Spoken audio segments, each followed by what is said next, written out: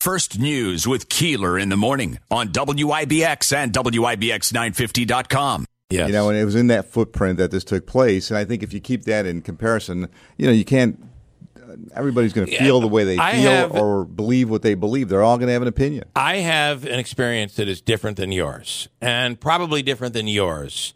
So mine was my wife and I decided we were going to go up.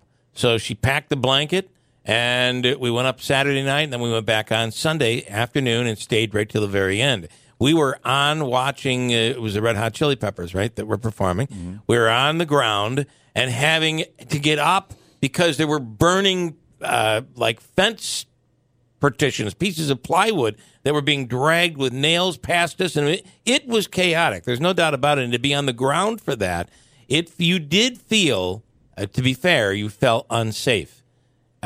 Which did not stop me from videotaping. I videotaped the whole thing, but you did feel unsafe at that point, and it was like the Axe, the bands poured gasoline on a fire, and oh, by the way, they passed out the candles to light the gasoline.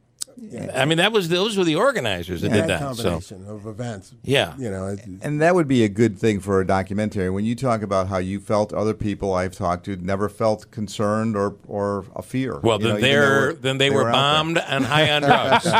There was something wrong with them, Joe. Well, nobody was. But I was on. We were on the grass watching the band with the people. It was. Is that the only grass you had that day? It was. You didn't have to bring any. It was readily available. Breathe the air in, and you'd be. To delve into those aspects of the time period and the type of music, and whether that had the climate that day was hot. You know, very hot. The water was very. Some of the expensive. So there were a lot of factors that may have entered into this, and that's something worthy of a documentary. Like what I feel that if it weren't for the fires, I won't call them a riot for you. Call them the fires. Whatever you want. And if it wasn't for that, there'd be no documentary. I don't think there'd be a documentary on this. I mean, because it is a part of the history of Woodstock. Right. And 99, and without it, we wouldn't be talking about it. You'd have things like, look back at 69. You had the drug overdoses. Mm-hmm. You had the heavy rain, the traffic snarls where the thruway was closed. So when you look at each of these, they have issues associated with it. And you're right, until the very end, this one actually, you weren't getting a lot of attention. Yeah. I remember going in on Monday morning on the air. We broadcast on Friday from Woodstock. Monday morning, we were back in the studio.